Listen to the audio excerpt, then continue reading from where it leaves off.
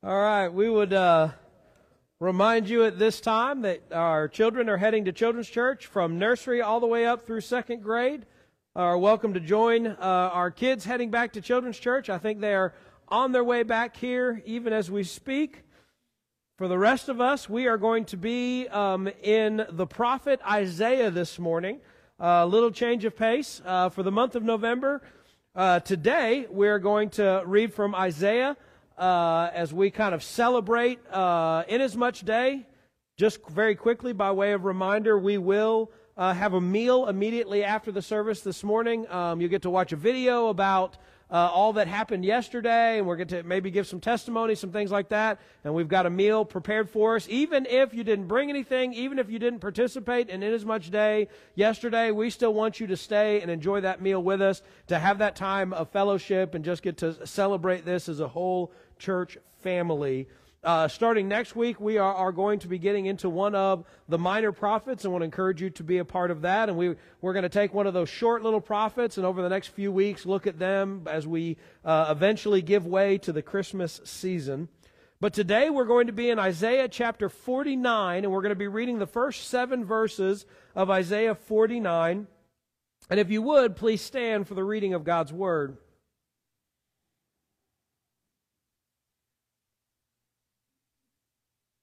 And the Word of God says this. It says, "Listen to me, O islands, and pay attention, you peoples from afar.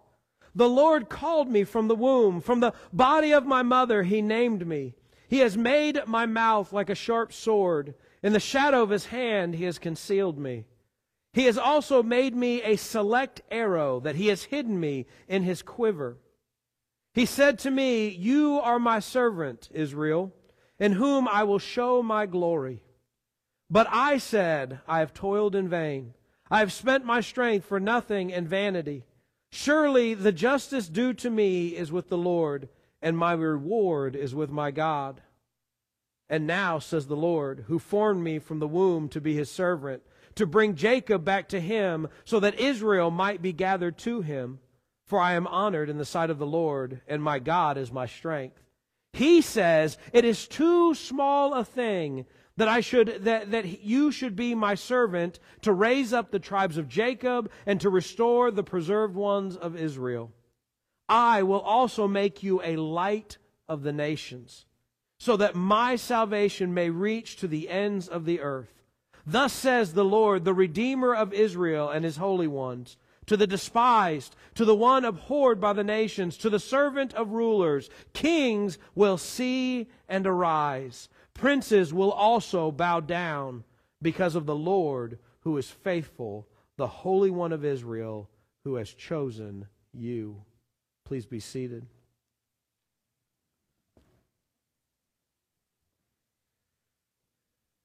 Have you ever gotten more than you bargained for?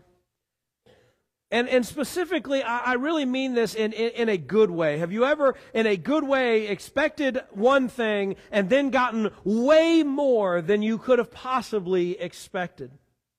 This last summer, my family and I got to go on vacation to Gatlinburg, Tennessee. And if you know me, I like to eat. I know it's pretty obvious. I like to hide behind this pulpit, but it's pretty obvious I like to eat. And so I'm what they call a food tourist. I like to go places, and I like to eat really good food when I go places. And if you know me at all, if you've been, my friend and spent time with me, and I'm going somewhere that maybe you have been, what I'm going to ask you, I'm not going to ask you what to do. I'm not going to be like, hey, what's fun to do in Gatlinburg? I'm like, where should I eat? Where is the good places to eat? And I will spend far more hours on where I'm going to eat food than I will where I'm going to sleep at night. That's just more important to me. I could sleep in a tent. My children hate that about me, but I could sleep in a tent, but I want to eat good. I like to go to good places to eat. I like to research all of the fun places and the food. I want to go to the places that are popular, the places that are like, if you're going here, you have to eat here. And I like to go to the places that are offbeat, that you're not expecting. It's like, hey, do you know that there's really good this kind of food in this area? You should go try this restaurant. I want the big places and the off the beaten path places and the places that you guys recommend and other people that I know. One of those highly recommended places when we went to Gatlinburg was called, and I don't want like boos and hisses. I know you probably have an opinion, but I don't need it now. This is not, I mean, you can amen, I guess, whatever. One of the places that we ate was called Crockett's Breakfast Camp. Okay, I got it, that was like an acknowledgement. I was like, that exists. But we looked at that place. It looked good. I love breakfast. I'm a breakfast food eater. I like to get up and go breakfast. That comes from my grandfather, really both my grandfathers.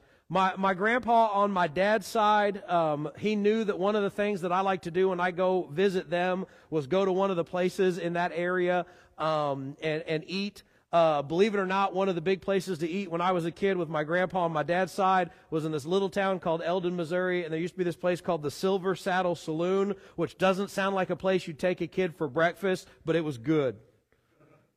By contrast, though, my grandpa on my mom's side, he loved to go out for breakfast, and one of the special things that we got to do as kids was go out to breakfast with grandpa.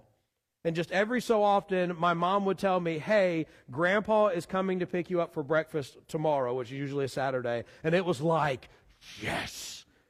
And my grandfather knew, I think he was just friendly. I thought my grandpa knew every waitress at every diner in Columbia, Missouri. And they knew him, they were friendly, and we would go out to eat. And my grandpa was the type of guy you'd order your food and he'd order his food. And since I was like 6, I would eat maybe half of that food and he would eat his food and then finish my food. Did you guys have a grandpa like that? Did you guys become a grandpa like that? Because I'm well on my way. And so we would go, and so I love going out to breakfast. I'm telling way too many side stories. I apologize. And so we go to the Crockett Breakfast Camp. And we go to eat there, and we go in, and man, this place it's big, and you can tell it's one of those places that really kind of like caters to the tourists that come into Gatlinburg. And so we go in, and right off the bat, they just very, very, very casually come by with those ginormous cinnamon rolls and just kind of go, oh, looky here. And so we got a giant cinnamon roll, and all this big food and all of this stuff, and we sit down and we start to look at the menu, and everything looks good. And once the kind of analysis paralysis wore off, that we just looked at this massive menu and all this food, which is still all the same food that we always see, biscuits and gravy, sausage, bacon, eggs, all that, omelets, all that good stuff, we started to order. And I ordered what was on the menu that was called the Hungry Hunters Hunt Camp Skillet. It was big, dead center of the thing, and I looked at it, and it looked like it had just a little bit of everything. A little bit of this, a little bit of that, and I thought, well, if I want to, really try this place, and I don't know if I'm ever coming back here again, if I want to try this place, this is going to have a little bit of everything. I'll get this because it has a little bit of everything. I was wrong. That skillet did not have a little bit of everything. That skillet had a lot bit of everything. And as the people came to deliver our food, and they put a regular-sized plate in front of my wife, and a regular-sized plate in front of my daughters, and a little plate in front of my son, suddenly a completely separate waitress shows up carrying a skillet with both hands. And I looked at this, and I'm telling you, this skillet could have knocked out a bear. It was the largest thing I had ever seen, and as they lowered this thing down in front of me, it had all of this food. This skillet was this wide. And I was excited because I had biscuits and gravy and all that stuff. I think my children were embarrassed, but I stopped caring about that a long time ago.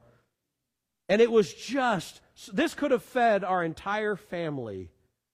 It could have fed me for the entire day, and yet it was just for me for breakfast.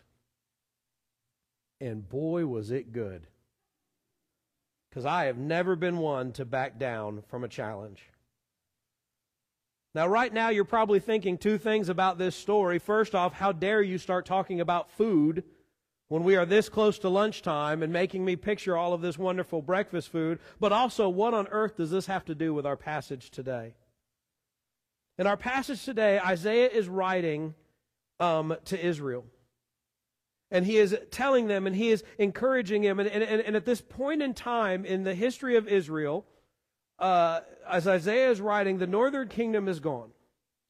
And so by this point in time, the nation of Israel that we had under David and Solomon has ceased to exist, and there was two nations for a while. There was a northern kingdom and there was a southern kingdom. The northern kingdom kept the name Israel, though it was called a couple of other things throughout the scriptures. And then the southern kingdom was called Judah. By this point in Isaiah's writings and in his prophecies, the northern kingdom is gone. The northern kingdom has been taken over by the Assyrians. It no longer exists. The people of Israel are dispersed, and they're gone. But Judah is still there. But Judah is not living for the Lord. Judah is off doing their own thing. And the prophet has spent a significant portion of the book of Isaiah letting them know that bad things are coming because they are far away from God. But as we come into this latter part of this book, of his writings, and in this latter part of his proclamations to the nation of Israel, Isaiah is now offering hope for a better future once the bad things have come to pass. In our passage today, God reveals that he is going to be doing far more in the restoration of Israel than they could even have hoped for. So let's look into our passage today, and our passage today begins with the calling and the establishment of this special servant. Now, at first glance, we look at this, and we might look at verse 3 that says, "For I said to him, you are my servant Israel, in whom I will show my glory." And we may think that the prophet Isaiah is actually talking about the nation of Israel. But if we look further down in the passage, if we look at something like, say, verse 5, he says that this servant is going to bring back Jacob and that he is going to gather Israel to him. And so there's this idea here that whoever he's talking about, whoever this servant is intimately connected with Israel, but is not the nation of Israel, but rather an individual that is going to come into the nation of Israel in order to restore the nation of Israel. So who is Isaiah talking about? It is a great question. In fact, it is the same question that we see answered all the way over in the New Testament. In Acts chapter 8, we are introduced to the ministry of a man by the name of Philip. Now, Philip, I like Philip a lot because Philip isn't Paul.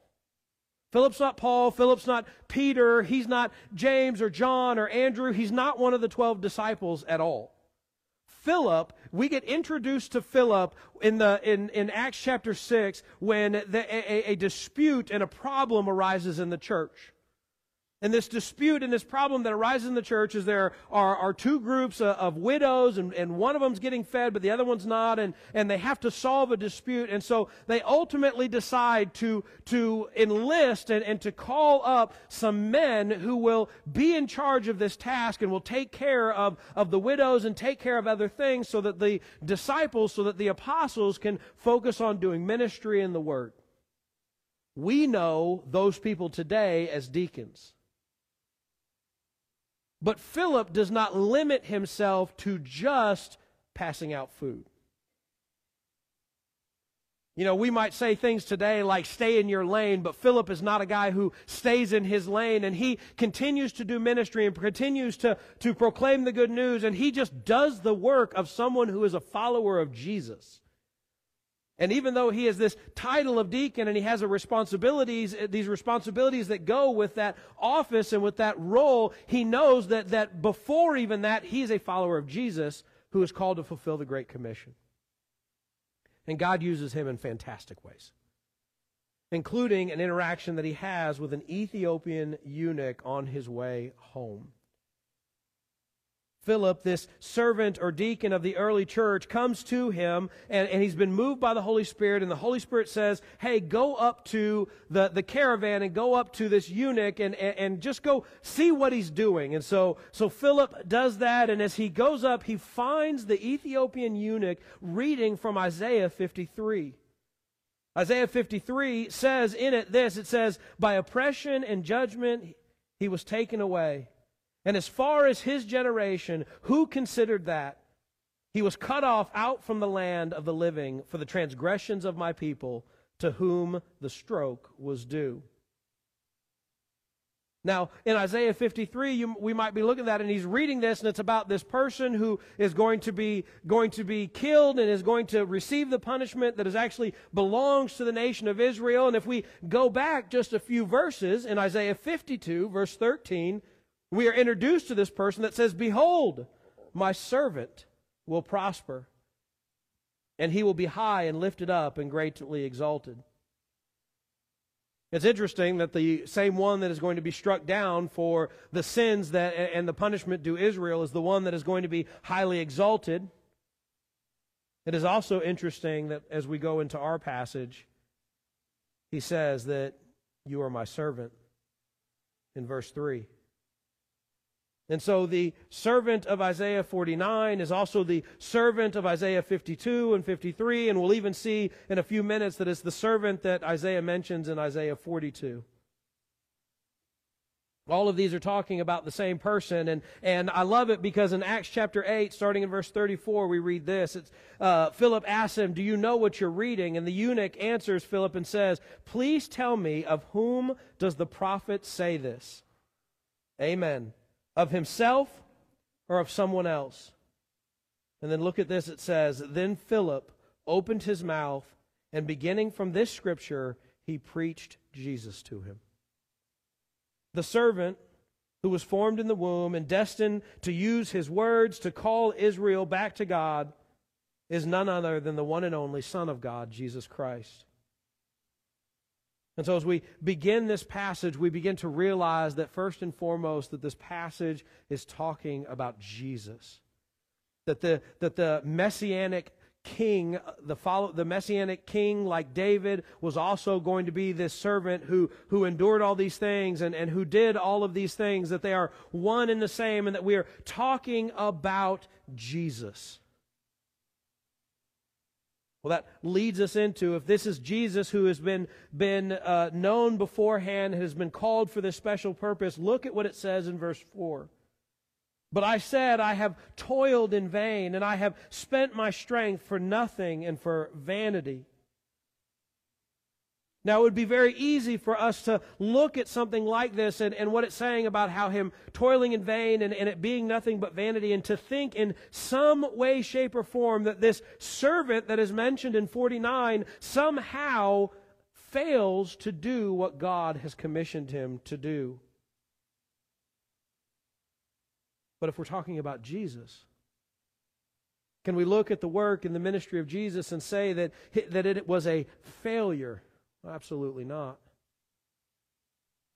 In fact, I think a better way to understand this passage when he says here, he says, I have toiled in vain and I have spent my strength for nothing and for vanity, is not that Jesus fails or that this servant fails, but rather that he is rejected.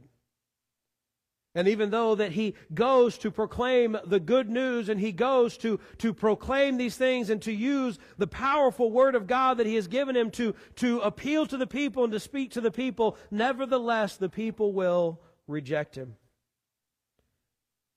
As I mentioned already, Isaiah 49 is connected to Isaiah 42. And I want you to notice what it says in Isaiah 42, verse 25. It says, so he poured out on them the heat of his anger and the fierceness of battle, and he set them aflame all around. Yet he, this is Israel, did not recognize it. And it burned him, but he paid no attention.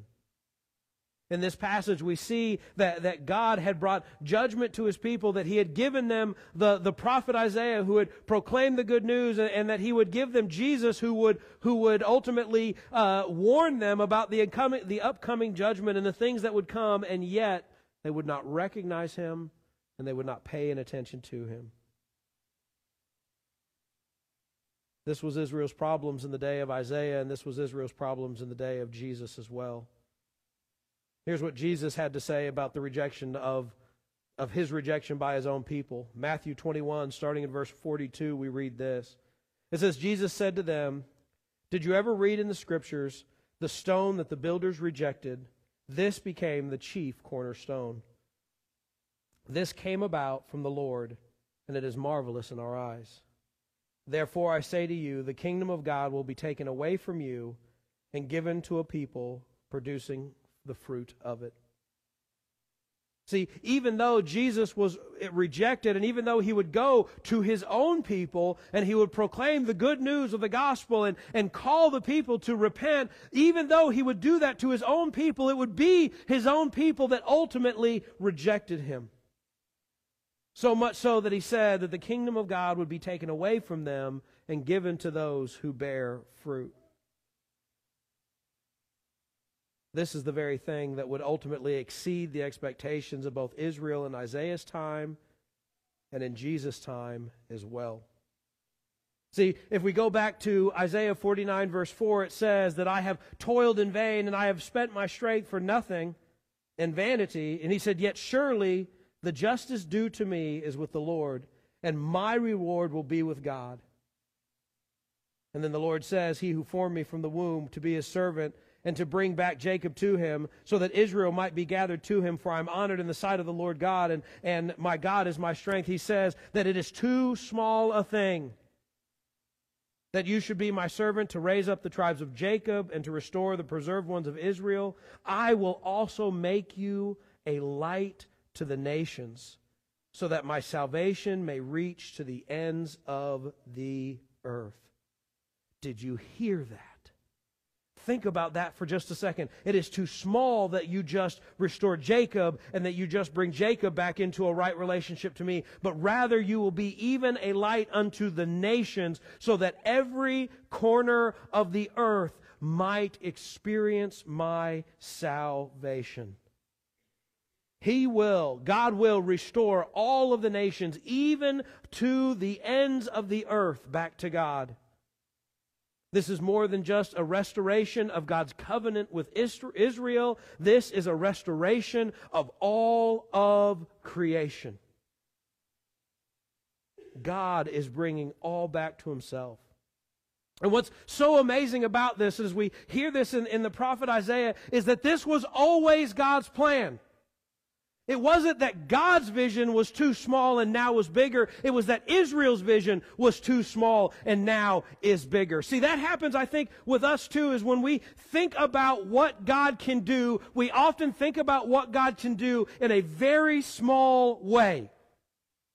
Like, we think what God can do is he can do these certain things. Like if we pray, he can pray for these things. Dear God, help my friend get over his strep throat. Great prayer. Nothing wrong with that prayer. It is small.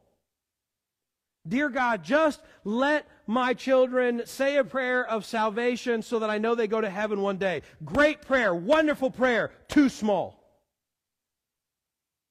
Dear God, just help my church be healthy and just be able to pay all the bills. Great prayer. Wonderful prayer. Too small. God is telling them, listen, what you want and what you're hoping for is that Israel gets restored, that Israel comes back together, that Israel comes back to a time of prosperity. Great prayer, wonderful prayer, too small.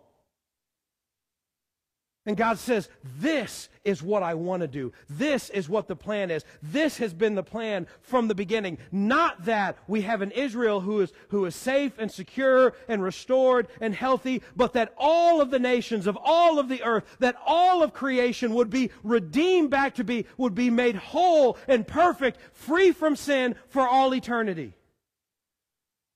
That is what God is doing. For us today, we want to put God in such a small thing. We shouldn't just be praying that God does these little bitty things, but say, God, I want to see your Spirit go out on my city, on my state, on my nation in such a way that revival comes forth and people get saved and the church does what the church was created to do.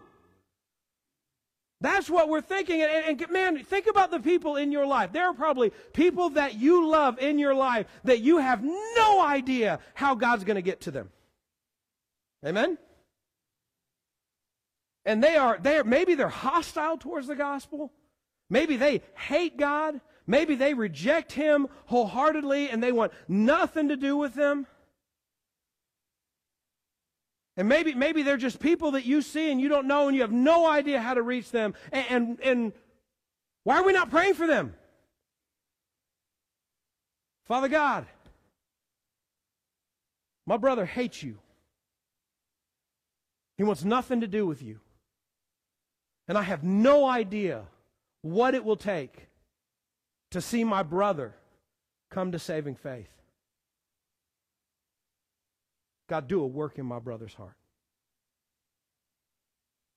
God, help me to minister to him and preach the gospel to him in a way that he will hear it and that he will respond. God, I pray that you will stir up my brother's soul so that he will feel his lostness and he will respond in saving faith. God, there's an apartment complex being built a mile from my house. And God, I don't know who lives there. And I don't know how the people in there will ever hear the gospel. But God, I pray that you would do a work in that apartment complex. And God, that the dozens, and if not hundreds of people that are going to live in that apartment complex will hear the good news of the gospel and they will respond in saving faith. Lord, save that apartment complex. Lord, there's a college in my community. And I know that there are a bunch of students over there, and those students don't look like other students. Those students are sometimes single mothers. Those people are going back for their education later in life, that there are people getting certified so that they can work in factories. And God, I know a lot of the people that are living over there are living lives of quiet desperation. And they're vainly hoping that a degree will give their life meaning and purpose. God, I pray that you would redeem our college campus. And God, that the gospel would go forth in there and that people would hear the good news and that they would be saved and that a revival would break out at our local community college. Guys, God can do far more than we give him than we give him credit for. And God is working in ways far beyond that we could possibly even hope to imagine. And we can pray big prayers trusting that God will do a work. Now, maybe the scariest part of that for us is that we might be required for that work. That if we pray for our coworker or our family member or whatever, that God would do a work in his life, that he's going to use us to do that work. And we're a little scared of that because we don't want Thanksgiving to be awkward. Or maybe it is that we just don't know how God can do it, and so we don't think we should ask. But I want you to think about this for a moment. It has always been God's plan to redeem a people for himself. It has always been God's plan that people from every tribe, every tongue, every nation would come to saving faith in him. It has always been his plan. And we're just asking to be a part of it. I want to read to you from Zechariah chapter 2. Starting in verse 10, it says this. It says, "Sing for joy and be glad, O daughter of Zion. For behold, I am coming, and I will dwell in your midst, declares the Lord. Many nations will join themselves to the Lord on that day, and they will become my people. Then I will dwell in your midst, and you will know that the Lord of hosts, has sent me to you." God's salvation will reach the ends of the earth. And what's cool is it has reached our ears today. See, God is doing far more than you can possibly imagine. And even now, if you are in this room today and you do not have a relationship with Jesus Christ, he is calling you to join in his salvation story. First, to experience salvation through faith in Christ. See, the very one that it talks about that will be rejected and be betrayed, that he would ultimately be crucified, nailed to a cross, but he would rise from the grave 3 days later, paying both the price for our sin and giving us new life in him. And what this passage reminds us is that is not just for a small group of people, but that is for everyone who will hear the good news of the gospel and believe. If you are in this room now and you are hearing the good news of the gospel, you are invited to respond to the gospel in saving faith today. To say that I hear what you are saying and I believe it to be true, that I believe that Jesus really is the Son of God, that He really did die on a cross, that He really did raise from the grave 3 days later, and He really is coming back again one day. That I believe that in my heart, and that I want to make Jesus Christ the Lord of my life. If that is your desire today, we would encourage you to respond to the gospel today. But then also to go and to tell others about all that God has done. It is not enough that God would save only a few. But God has come to save all of creation. And that includes us. And that includes our friends and our family. That includes our neighbors, our co-workers. It includes the person across the street and the person across the globe. For He has done wonderful and marvelous things.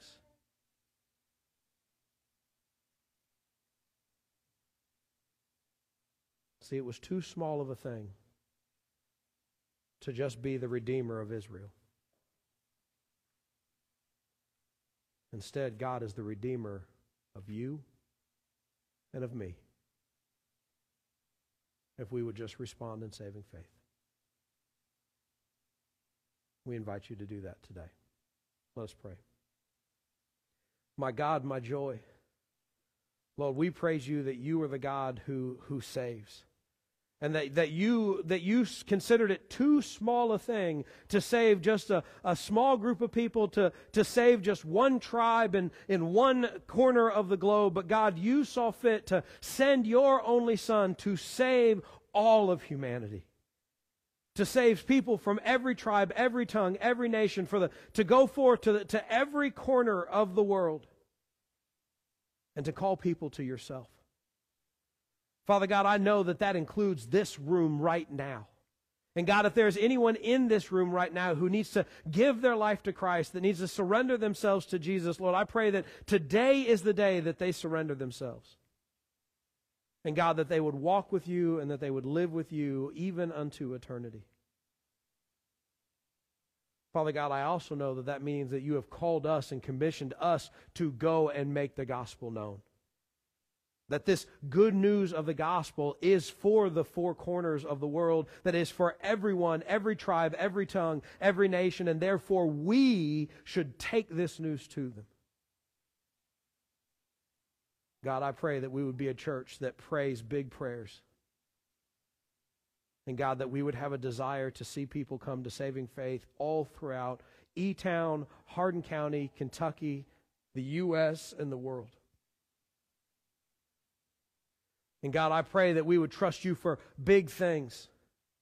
That you would do big and amazing things. And God, that whatever your will is, that we will trust you every step of the way.